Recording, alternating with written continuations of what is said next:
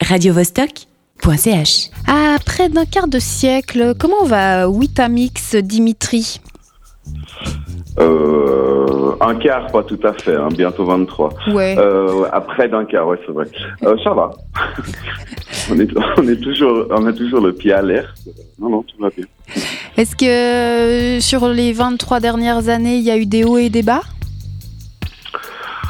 Pas que tu te souviennes ? Dans l'ensemble, pas vraiment, mais il y a toujours des hauts et des bas qui peuvent être liés à des événements. Genre, ouais, il y a quelques années, on nous a fermés pendant 2 mois pour des histoires de sortie de secours qui étaient là, mais en fait, elles n'avaient pas été enregistrées.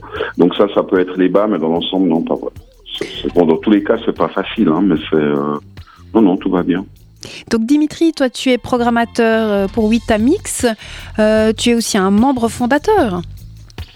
Exactement, ouais, on a commencé, on était 5, et après, comme les feuilles d'un arbre en automne, il ne restait plus qu'une, et c'était moi la dernière feuille. Tu es la petite feuille accrochée encore à l'arbre Weetamix. Ton job, tu le vois comment ? Est-ce que c'est aller voir des concerts gratuits un peu partout dans le monde pour programmer tes coups de cœur ensuite ? Non, c'est même plutôt l'opposé, non. Alors moi, je vois ça plutôt comme... je me demande en fait qu'est-ce que j'aimerais voir et j'invite les clients et les gens qui viennent à Weetamix à voir la même chose que ce que j'ai envie de voir.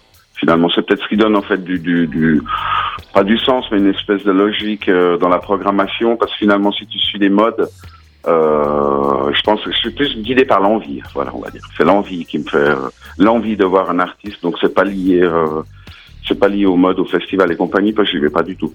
Je suis en Berlin, festival, sonar, etc. Je suis jamais allé, donc non, c'est pas ça. Et ton envie de ce vendredi, c'est DJ Tennis. Tu nous le présentes ?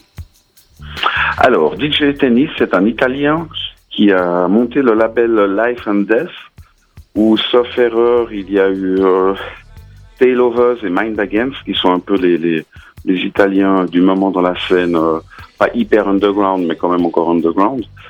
Et lui, étant le boss du label et ayant jamais joué à Weetamix, ça avait du sens pour moi de le programmer. Merci beaucoup. Donc, je rappelle que DJ Tennis est à voir à Weetamix ce vendredi 23 décembre à la Centrale Station aux Grottes. Merci. radiovostok.ch